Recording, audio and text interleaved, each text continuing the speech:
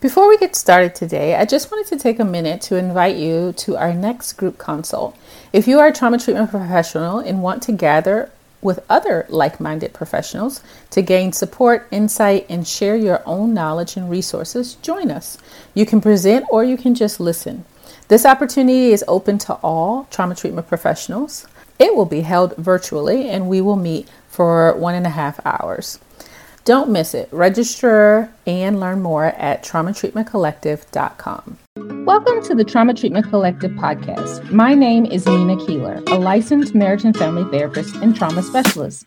In this space, we will share tips and tools on how to grow your trauma treatment skills while also keeping your own mental health in mind. Welcome to our first-time listeners and welcome back to our followers. Today, we're talking about helping clients do crisis. Today, I am actually going to share with you a video that I did back in 2019, 2020, somewhere around that time frame. So you'll hear some references to COVID-19 in the very beginning of that video. But the reason why I thought it would be nice to be able to share this video with you is because I was listening to it and thinking a little bit about crisis protocol and what I've done just recently with a couple of clients to help them manage some crisis. And what I talk about in this video and coming up with a protocol is the exact same thing I did with these clients, kind of not even thinking about this video that I had did a while back, but it just holds true. Now, full disclosure, as I listen to this video, I am talking really fast. I don't know if that had to do with the stress of COVID-19 or what was going on for me, but the speed at which I am talking is very fast. So I apologize for that. You may be able to hear some of the anxiety in my voice. I'm noticing that as I'm listening to it. But I think the information is really important and still holds true to this day, even if you're dealing with non-COVID-19 things. So I just wanted to share. But I did want to give you a warning that I am talking really fast. So here we go. Today, we're going to be talking about how to support clients or trauma clients in crisis. So during this COVID-19 pandemic, I have been really trying to say, okay, what can I take away from this to better my work, to better serve my clients, to make sure that I am prepared for things similar to this in the future. And one of the things that I have really been thinking a lot about is how do I support clients in the midst of a crisis? So before this, I had been kind of going through and just each client, if a crisis comes up, then, we would adjust based on that. But I've been really thinking about, okay, can I get a protocol? Is there something that I can do to make sure that, okay, these are the things that I want to go through no matter whether it is a global crisis or if it's a personal crisis. These are the things I want to go through with my clients to really help them and support them in their trauma treatment healing journey.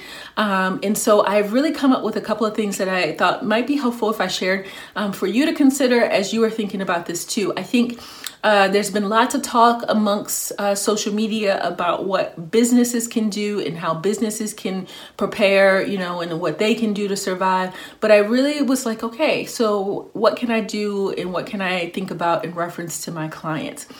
So the first thing I came up with is really kind of assessing for safety. So of course, we're all trained to assess for safety anytime a client is going through a crisis. So thinking through, okay, is there any threat to themselves? Are they a threat to themselves or are they a threat to anyone else? If there is a threat to themselves or of someone else, then getting a safety plan in place to really be able to help them. I don't call them safety plans. I call them crisis plans because I think that really helps clients to kind of, think of what they're going through as a crisis.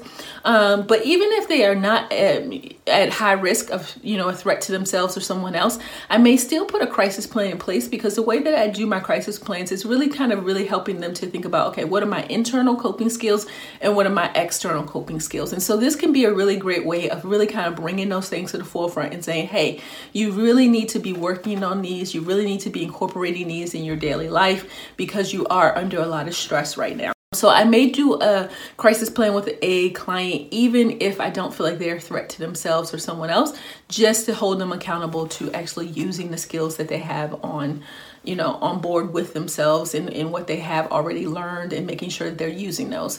So that's the first thing that I would encourage you to consider is do you assess for safety, and how do you assess for safety? And then what do you do when you find that there is a need to kind of up the safety a little bit?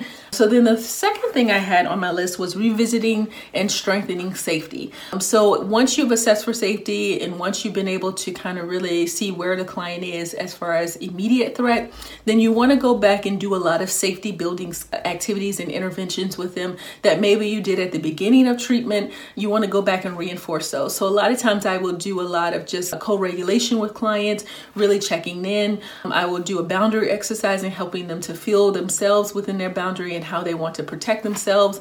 Lots of things like that you can do to increase safety. And so you want to bring those back into the forefront, and you want to talk about them openly with clients of like, okay, how are you feeling? Are you feeling safe within yourself?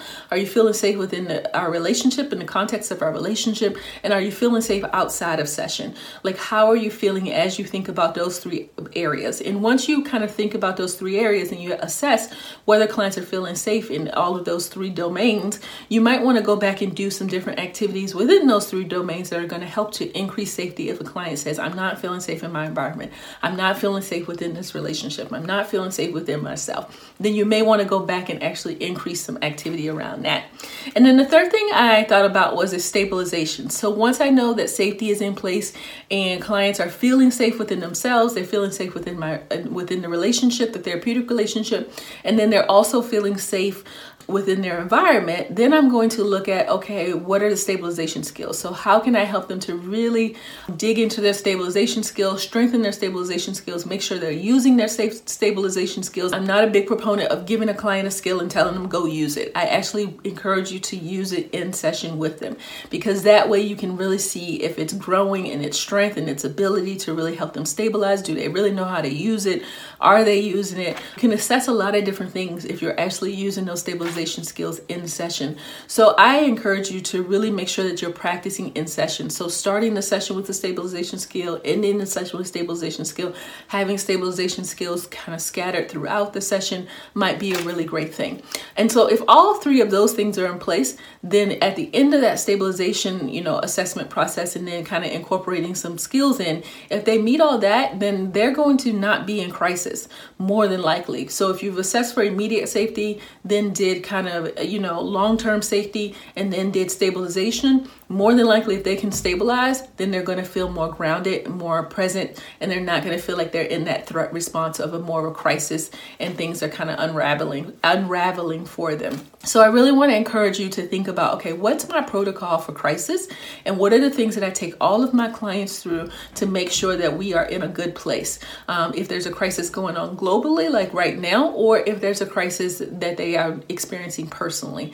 And so these are three things you can consider in your own work, whether you want to kind of use these as protocol or you want to add to or take away. Hopefully this is helpful for you as you're thinking about getting through this pandemic in ways that you can better your practice. And these are some things that you can consider. Take care. Bye-bye.